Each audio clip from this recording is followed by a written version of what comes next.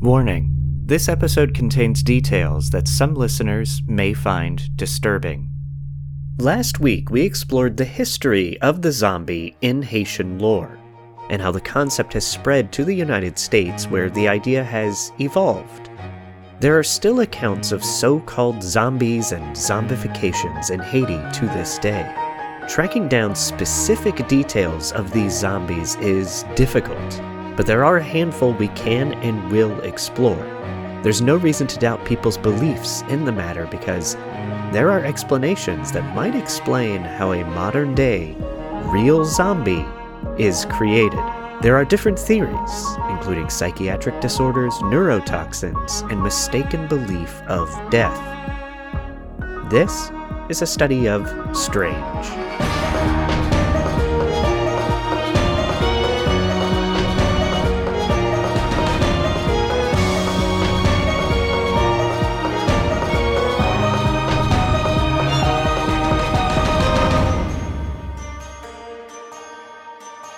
Welcome back to the show. I'm Michael May, and still with me, talking about zombies, is Molly Elfman. Hi, Molly.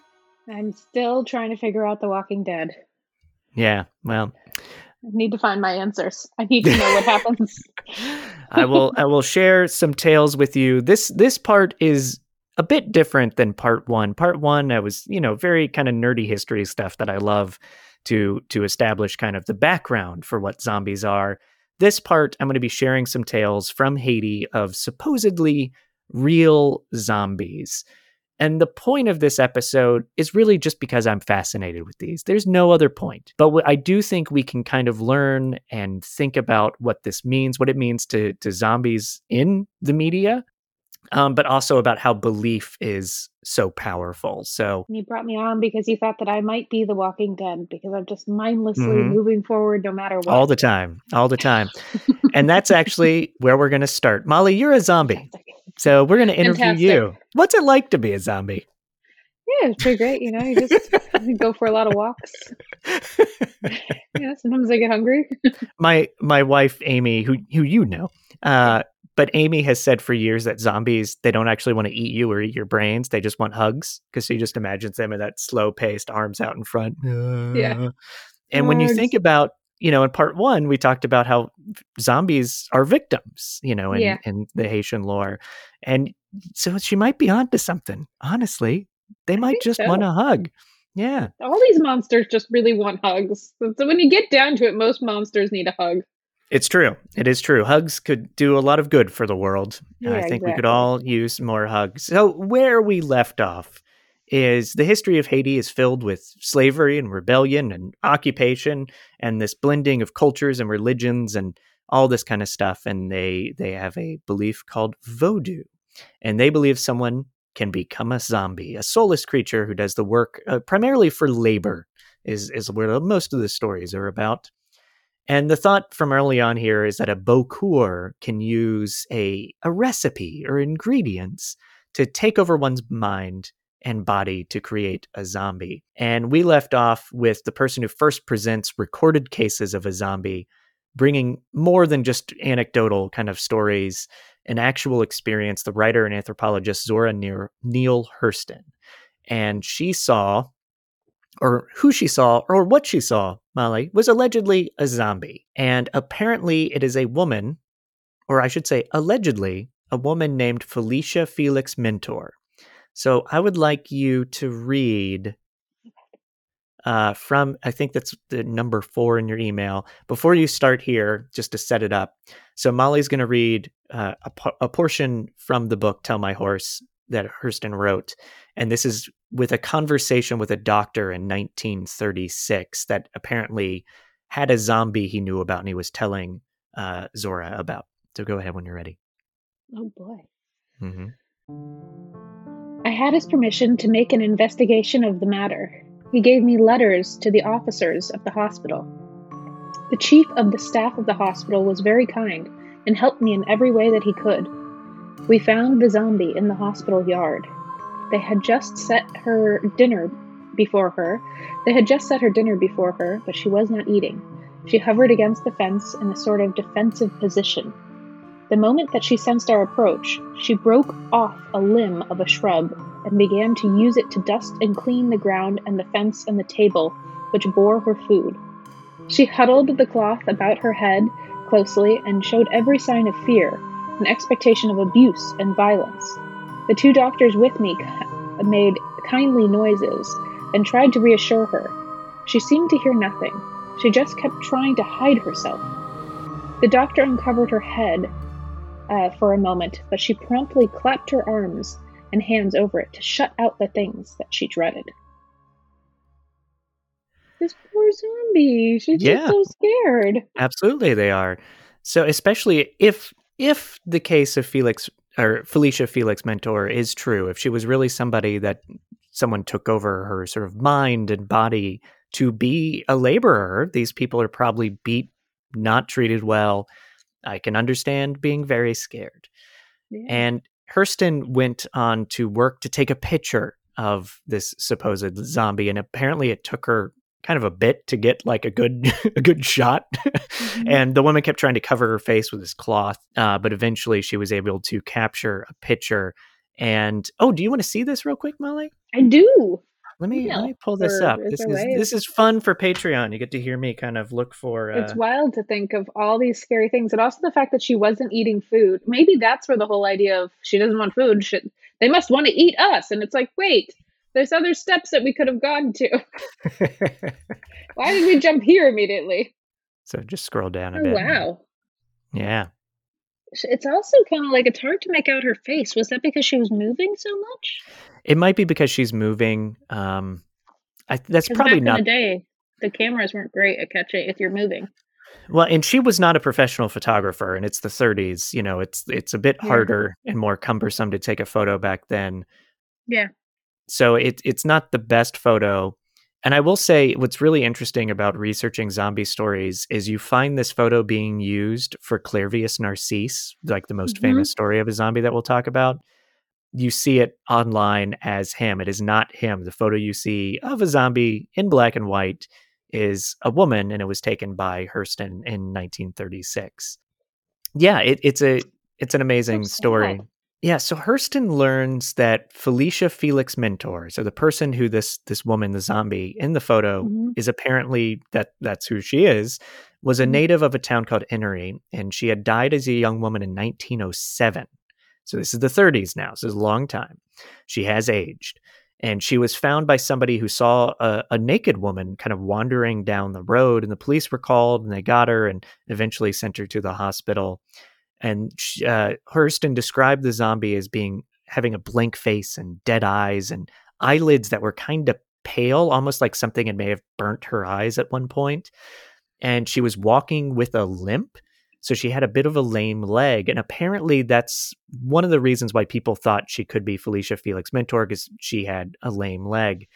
Hurston describes her conversation with the local doctors, and the doctors don't believe in zombies. They're like, no, we don't believe in zombies that are zombies. We believe people are taken advantage of, and they're kind of reanimated by people with powders and drugs. And they also think if this is Felicia Felix, that's hard to say, that there could be brain damage, because if somebody is really Mm-hmm. buried for up to like 3 days, they're not breathing correctly, there's not enough oxygen, you can suffer brain damage, and that can actually have an effect on these zombie-like Well, behaviors.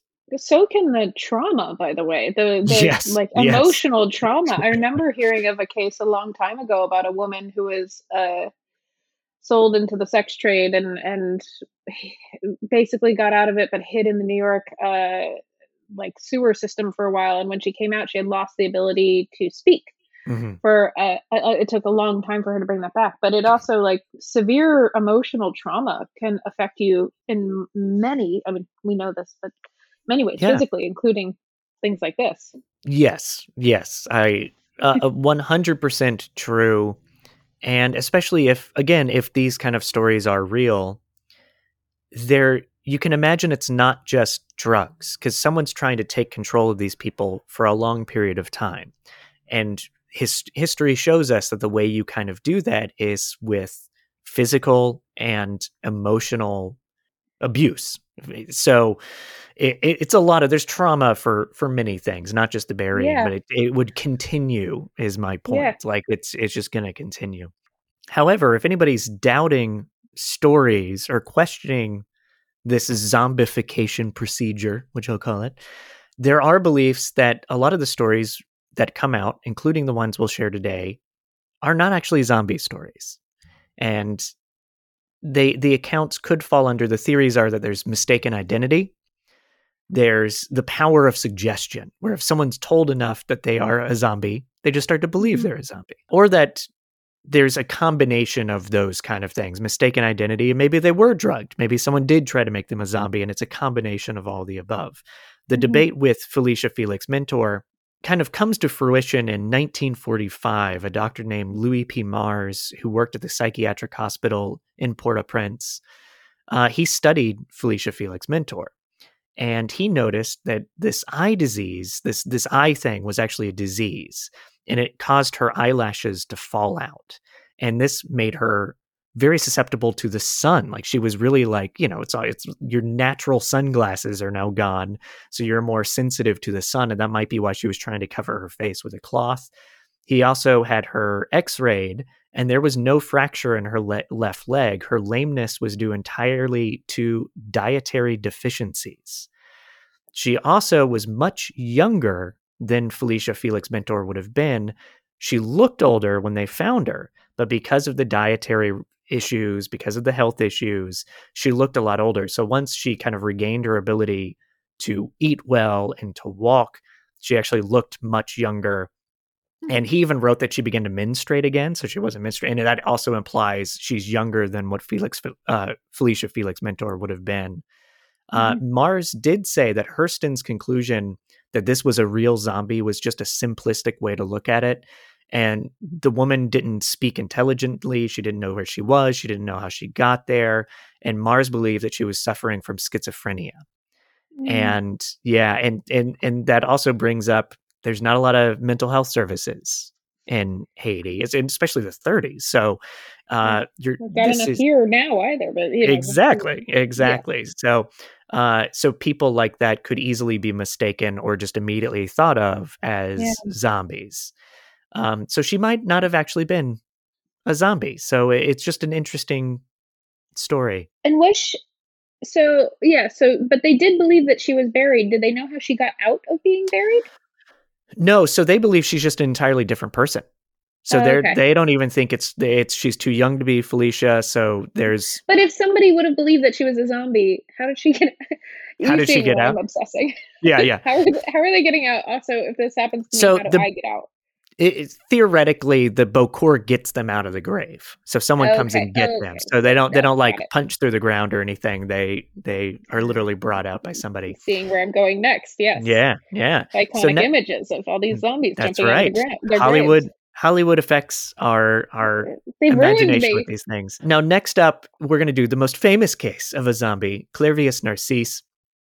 And this actually starts with a prominent doctor in the sort of the study of zombies, a guy named Lamarck Douillon, who also studied at the Psychiatric Center in Port-au-Prince, Haiti.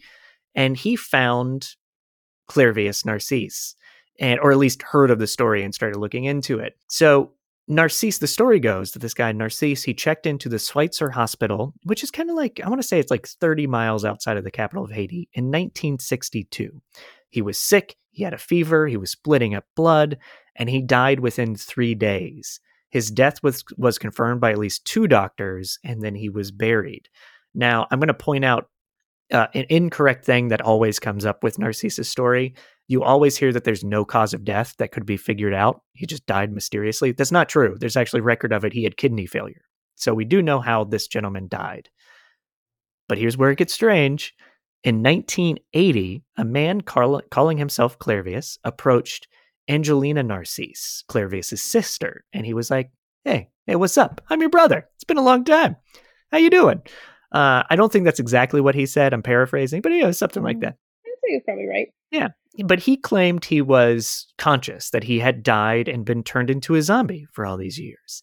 He had been buried. He was buried for 3 days underground when his coffin suddenly opened, and then he was beaten, he was hit, he was gagged, and he was given a drug. And this was done by a Beaucour to take control of him, and he made Clervius work on a plantation in northern Haiti for 2 years. And then the Beaucour died, and Narcisse kind of regained his own will, his sense of control. But he didn't come home for all of these years because he suspected his brother had hired the Beaucour to turn him into a zombie because Narcisse and his brother were fighting about various things, including a land dispute.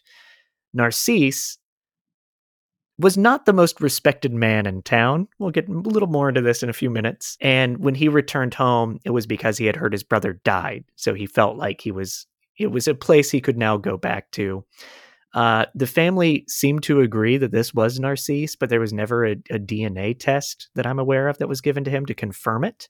Mm-hmm. And Dr. Duyon, who came across this story, he contacted a colleague of Wade Davis. Davis, he's an ethnobiologist, I believe, ethnobiologist. I think that's what he is.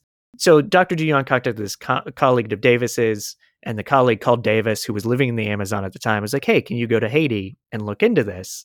And Davis is like, yeah, that sounds awesome.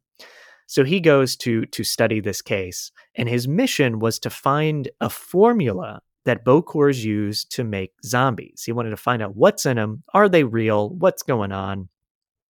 And he worked really hard at this. He kind of had to, I guess, get some trust of some local Beaucours in order to have them give him examples or little vials or cases of what they use to make a zombie. And he had these examples tested. Now, every Beaucour has a different recipe. There's no like handbook and they all follow a specific thing. They're all kind of doing their own thing. And he did get various examples. Now, his theory, Davis's, was that a poison called tetrodotoxin was the culprit of this death-like state. And tetrodotoxin can be found in pufferfish and some other things as well. I had heard of that before. I've heard. I was like, wait, why do I know this? Pufferfish. Yes, sorry. Yeah, this is a very kind of famous story, and this is The Serpent and the Rainbow was a movie that Wes Craven made that it covers this story.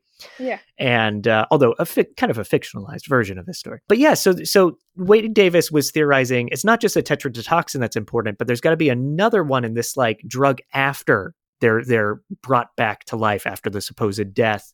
And this other drug is probably a hallucinogenic type thing, and it could come from this zombie cucumber that has the right chemical compound to kind of do this. That sounds fun. We should try that. Yeah, there you go. Why don't you try it first and then tell me how it goes? Now, there are plenty of scientists that kind of disagree with Davis's work, because the studies done on these examples that he got said there wasn't enough or there was no tetrodotoxin in them. But Davis thinks that this phenomenon is real. And I was able to find that tetrodotoxin is not always in pufferfish. So if somebody's catching them and trying to create this powder, sometimes it's going to work, sometimes it's not. And it's also not a very scientific thing. So to your point in part one of like, there could be zombies that never became zombies. It could just be dead underground. If people really are using these things, they are having some effect on people. Sometimes if it has the toxin, you could give somebody too much and they'll die. Too little won't do anything. So it's this balancing act that's really... Then you go and you dig them up for nothing. You dig them up and you're like, damn, too much pufferfish. There you go. That's right. Wasted evening. That's right. So but it seems to make sense. And it makes sense theoretically, this idea of Davis's, of how this could happen makes sense, because now for almost 100 years as of this recording, people have been writing about the stories they're hearing of Beaucours using some kind of concoction, some sort of powder that they're giving to people to turn people into zombies. According to Skeptoid, though, I'm actually going to read this because they say it so much better than I ever will. There are doubts about Clervius Narcisse's story. And here's the quote from Skeptoid. Haiti is not known for its wealth. In 1962, a hospital stay was beyond the means of many residents. The hospital where Narcisse is alleged to have died, the Albert Schweitzer Medical Center, charged $5 a day for local residents and a higher rate for non-locals. But poor non-locals got sick too, and it was not unheard of for them to check in under the name of a local to qualify for the lower rate. We have no evidence to rule out the likelihood that some unknown man developed a fatal kidney failure, checked in using clearly his Narcissus name, and subsequently died. It turns out there is a perfectly plausible reason that the real Narcisse might have been just fine with this. He had been something of a family black sheep. He had a number of illegitimate children whose mothers demanded support, and some other bad debts, and was not well respected. In fact, during Dr. Duyon's interviews, he learned that the family considered Narcissus' sins to be the reason that the Beaucours had punished him with zombification. And for a man with Narcissus skeletons in the closet, seeking a change of scenery is hardly unheard of. Perhaps in his later years he had a change of heart and wanted to reconnect with his family. Considering the convenient circumstances, his zombification was a perfect cover story. So, yeah. So that is not proven, but it is... That's a good theory. That is a very, very good theory. It was funny because when you were first telling me the story, I was remembering... Do you remember the film Summersby? I remember the name. What happens in it? I don't know if I remember what happens in it. God, I'm trying to remember exactly what happened. But basically, it's this man comes back, says that he's this woman's husband, and people say, no, you're not the husband. And is he the husband or is he not? But it just also reminds me of like you used to be able to do that. You used to be able to just be like, no, I'm this person. No, look, yeah. I have his wallet. I must be. Which is potentially more likely. Yeah. I don't know. Yeah. But that is something that used to happen. That is very interesting. Once again, goes to social issues, which zombies seem to love to be around. It's like, yeah. 100%. Yeah. And that leads into the last two examples of these zombie stories I'll give are both from there's a lot of writing about them, but they are both in a documentary made in the 90s called Interview with a Zombie. And I wanted to share these stories because, again, it's really hard to get actual details of these stories from Haiti. There's a lot of them are just like, oh, this guy, he was a zombie. And it's like, okay, who was he? And it's just really hard here to find the details. Yeah, what boxes do you have to check in order to be officially classified as a zombie? Exactly. And these stories, I'll just get into them. I'll kind of circle back around to the point I want to make. So we're going to start with Wilfred Dorissant, and this is you read a start of his story at the top of part 1 to Wilfred. Refresh. Oh, sorry, what was that? I said good old Wilfred. Yep. So to refresh, Wilfred Dorissant, he was a teenager that supposedly died in 1988. And then in 1989, there was a local cockfight. It's very popular there. That's what happens. I don't like the idea of cockfights, but I don't live there. And it's a social function. It's a popular function. It gets people like sporting events here. Like, put aside your thoughts on cockfighting. It's like a sporting event. It's a big deal.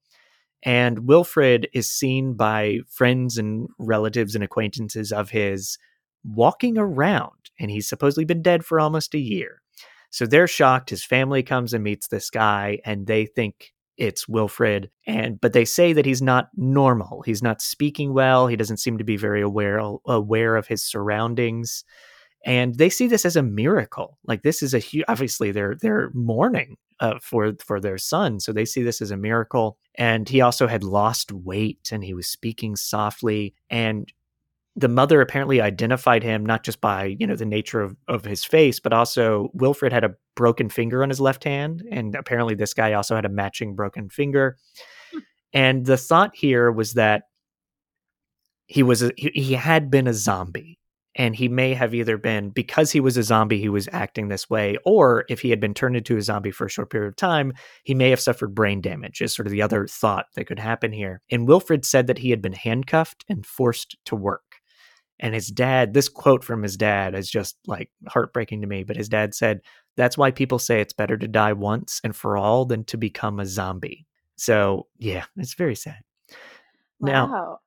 That's actually very interesting. This ties into birth, rebirth, and the story that we just did. I was going to try to bring that up at the end of this episode, so I'm glad you said that. We'll come back to that. That is very. What is life? Mm-hmm. So, if Wilfred is a real zombie, who did this to him and why? Well, the family quickly concluded that it was Wilfred's uncle, a guy named Bellevoix. And it was said that he did this because it was some sort of land dispute, another land dispute here that Wilfred's family was having. And Bellevoix, being upset about this, zombified Wilfred. And Bellevoix is seen locally as a bit of like a voodoo doctor. He's tight with some sort of voodoo community. And the local magistrate or police officer is notified about this. The family says, Bellevoix turned our son into a zombie. Here's proof. Here's our son. And Bellevoix was arrested. And on March of 1990, Bellevoix was proven guilty of turning someone into a zombie. And he had confessed to doing it. Now, I will be quick to point out, he later said that he was beaten and forced to confess. No. Yeah. Damn it. So there's always a problem. There's a lot. There's so many problems with this. Yeah, it's riddled with issues. Yeah. Now, people outside of this that are like, no, this isn't sitting right with me. I don't believe in zombies. They think there's a mistaken identity aspect to this story that we heard potentially about with Clairvius Narcisse. Wilfred's family vehemently denied that this could be anybody but Wilfred. They believe it is Wilfred. During the documentary that I mentioned, they actually had Wilfred's DNA tested, and it wasn't Wilfred, which means Bellevoix was wrongly convicted. And we don't know who this guy is. Again, it kind of comes down to, really, he could have been turned into a zombie. This could be somebody who is sort of zombified in these instances, or, again, mental illness. And people just assume it's someone, and people are mourning. They want their son pinky. back. The other guy broke his pinky. Yeah. This is really sad. Might as well. And could this person speak? Could Wilfred speak? They can, and you can actually see him speak, but he speaks very quietly and really doesn't make a lot of sense when he does, and he seems to get very confused. So that's why they would have thought that he was a zombie version of himself, not necessarily just another person with mental illness. Right. Exactly. Oh, God. And I'm going to quickly kind of jump in here to Marie Mancourt. So this is another story that's also in the same documentary. And the alleged story with her is that she died 12 years before being found again in the 1990s.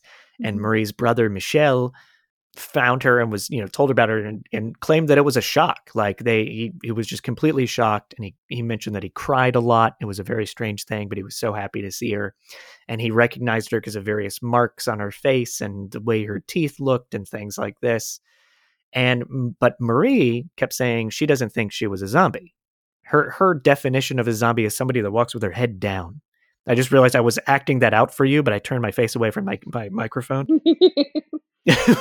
So she says she wasn't a zombie. Similarly, she doesn't communicate very well. She gets confused easily. She doesn't communicate well. And I don't have much more detail about her story before being found, why she might have turned into a zombie, who would have wanted to turn her into a zombie.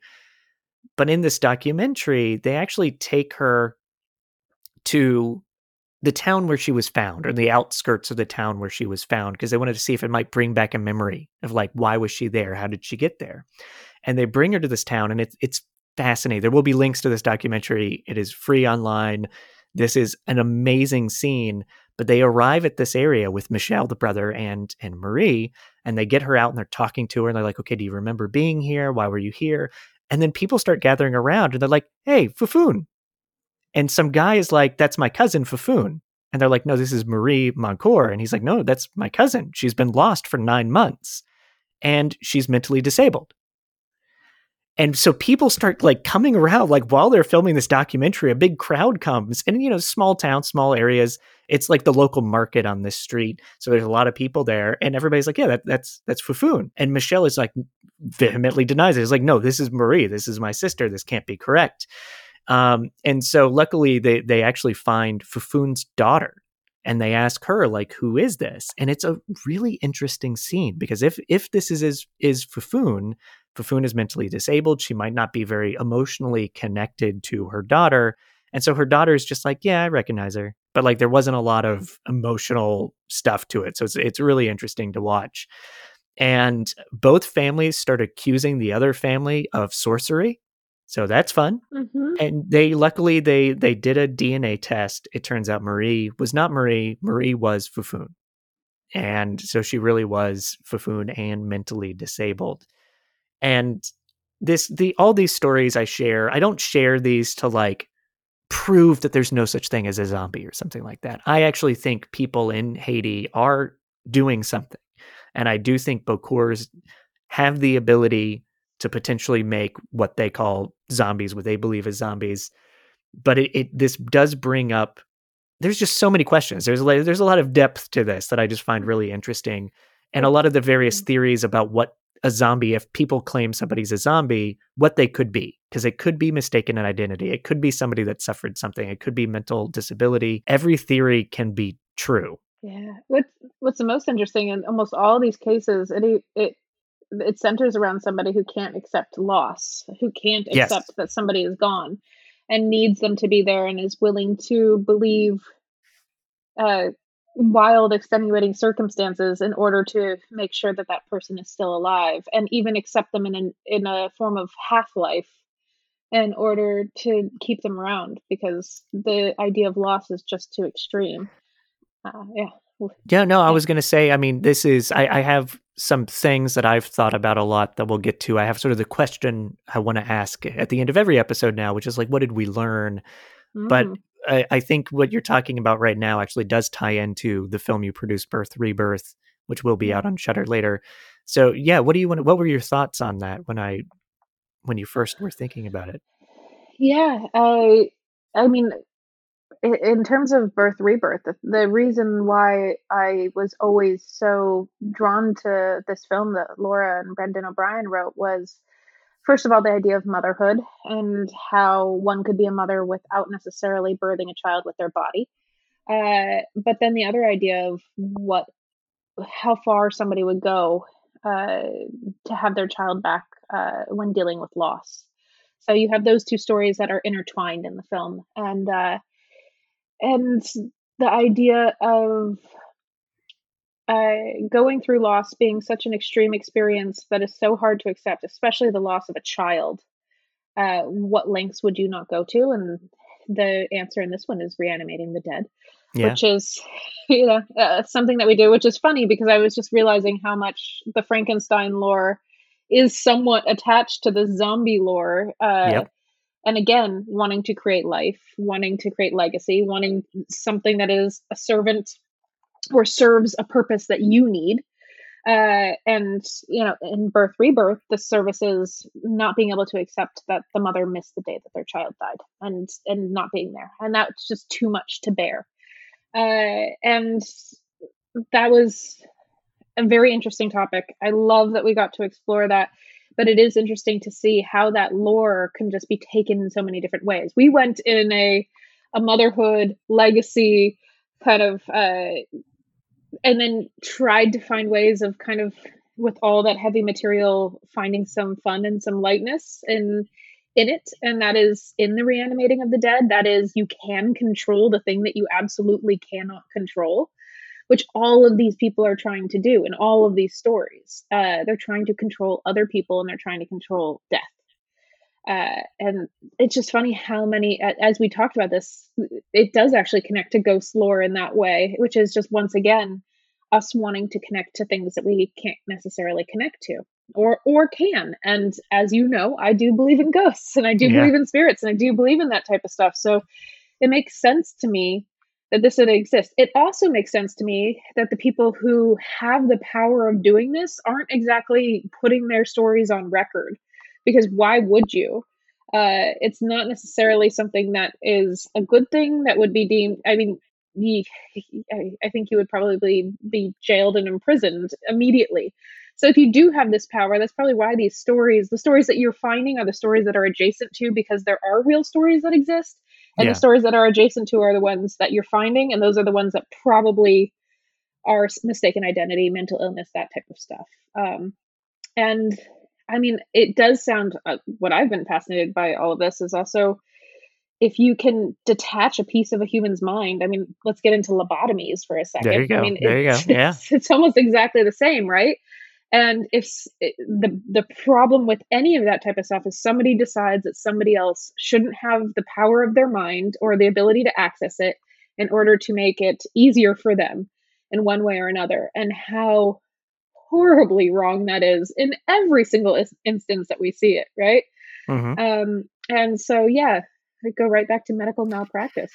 Yeah, and I think that's kind of what occurred to me the more I looked into this is, if there are things I learned from this, one is that we're all the same. Human nature is the same. There's a universality to the idea, to the fears of a zombie. And when you look at the history of it, part of the reason I like always looking at history, as much as I'm a nerd about it, is I believe in the interconnectivity of everything. And so Yeah. you look at the zombie belief in Haiti still to this day, it still is connected to their terrible history with slavery and their fear of being controlled by somebody else. Yeah, and wanting And to suppress others for their own gain. Yeah. absolutely. Yeah. And yeah, and so you see like the zombie there still represents their fears. Mm. And in Western society, or in American society, I'll even say, and in Hollywood, it's evolved. It's evolved partly because just the nature of people being creative with ideas and stuff, but also we have our own separate fears. We don't have the same history that they have in Haiti and the Caribbean. So we're looking at viruses and pandemics and even race relations when, in like the 60s when those kind of zombie movies were being made. So it represents, the zombie has this amazing way to be used for whatever we're afraid of. Yeah. And that was just one of the things that stood out to me Uh, looking at this. There's a universality to it. there is. And There was even even Little Locker Room Z that we did. yeah, That yeah. little one was all about my like whole metaphor for healthcare. As long as you are just distracted enough with Instagram and TV and whatever it is that you're doing and all the rest of the world, then you will ignore something and you're absolutely fine until something goes wrong. And then what are you going to do? There's not a support system and you're going to get turned into a Yeah. zombie and then get stuck doing the same thing over and over again. That's right. That's right. And so, yeah, here, zombies have moved away and evolved from their original configuration, but you're still seeing them tied in Haiti. I love what you said about lobotomy too. Like that's a really interesting. That's I think I listened to a podcast about the history of lobotomy. I forget which one it was, but it was just horrendous. And it really is about trying to control somebody. So that's like as much as people Yeah, through the history of looking at Haiti or people that believe in voodoo or vodou, there's that lens of like, oh, these crazy people. And there's that racist kind of attitude towards it, but then they're turning around and doing lobotomies in the hospital. And it's like, no, it's the same thing. You guys are doing the same thing. You're just looking, exactly. yeah. So again, Yeah, universality. Yeah. Well, cool. Well, not to sound too, professorial about these things, but I think it's a fascinating subject, and I hope you enjoyed chatting about zombies, I Molly. did. I learned so much more than I thought I was going to about zombies and just how much more I would actually connect with zombies and just what a mirror they are to society. I mean, again, we're still Yeah, seeing that right now with it, but it's and it always goes back to human beings and having to deal with things that are difficult to deal with. And also Hollywood lies to us over yeah, and over again. And they take something, they take our fears and they manifest it into these monsters, and the monsters sell better if they do certain things. But I think it would be so much more interesting to actually get into what a real zombie. I mean, these stories are far yeah. more terrifying than most of the zombies coming out of their graves and biting people. I So agree. it's I very agree. interesting. Yeah. Yeah, and when I was looking at this too, when Romero made the first, is that the Living Dead? Is that I can't Night of the remember the Living Dead? name. Yeah, yeah. Um, he never referred to them as zombies. Like Yep. people put that onto it, Yep. and I find that really interesting too, because he had kind of created his own little thing, and that's a big evolution there of what zombies have become Yeah. in media. I thought The Last of Us, just not to that I want to plug that. I have nothing to do with it at all. But one of the things that I found so interesting that they did in one episode, and again, I don't want to do any spoilers, so there won't be any, but part of it is a discussion of what zombie what everybody's talking about with zombies is what's wrong with death, not wanting to die. You're always trying to live, or you're always trying to survive. How do you survive longer? But they never ask the question of how do you live and how do you live well, and then more importantly, how do you die well? Hmm. And I think that there can be death with dignity, and I think that it's important with all of this when all you're trying to do is survive is to talk about death, the thing that we're all the most afraid of that there are ways of not being as afraid of that. And I think that's a huge problem in our society, especially Yeah. America. It's just like when people say, if I die, and it's like, no, that's a when. That's, you hear that all the time, but just like our inability to accept the Yeah. reality of it, and that maybe there's some beauty with that. Absolutely. I think there always is. Well, thank you again, Molly. I don't want to keep taking up your time. Thank Yeah, you for this is coming great. on. Thanks for Yeah, having me. and you did. You succeeded. You brought a certain intellectual sort of nature to it, and saw the deeper meaning for zombies, which is what I was Oh, hoping would happen. thanks, So Doc. thank you so much. So again, you already did it in part one, but sometimes people only listen to one of these things. So where can Uh, people find your things coming out or find you? Absolutely. Birth Rebirth, directed by Laura Moss, will be out later this year through Shudder and potentially other avenues as well. But we'll talk about that soon. And Next Exit is available on demand right now, and will be available in the UK February 20th. Awesome. Well, thank you so much. I'll talk to you soon. And yeah, I don't know. What else do I say to Ooh, you? There you go. Be a zombie zombie. hugs. Bye, Molly. Bye. Thank you all for listening to our 2 parts on zombies. This was a topic I was really excited to learn more about, and my research took me a different way than I intended, which is always a lot of fun for myself. A special thank you to Molly Elfman, and make sure you are subscribed to A Study of Strange wherever you listen to podcasts, and if you're on a platform that you can rate and review, we would be very grateful for that. Also, please check out our Patreon for additional content and unedited episodes and other special things. You can find that through our website, astudyofstrange.com. Follow us on Instagram at astudyofstrange. And as usual, send me comments, likes, dislikes, things I missed, things you want to hear about, astudyofstrange@gmail.com. Next up, we will be covering the Connecticut witch trials, getting into some witchy business for the first time on A Study of Strange. Then after that, you may have heard me bring this up at the end of the last episode, but it does look like there's interest, and I'm going to do a Bigfoot episode with my 6-year-old son, unless he backs out at the last minute, because that's always possible with him. But that was an idea my wife initially brought up, and I thought could be a lot of fun, because he is obsessed with Bigfoot. So that'll be a different sort of episode, but I'm looking forward to figuring that out. So stay tuned, and thank you, and good night.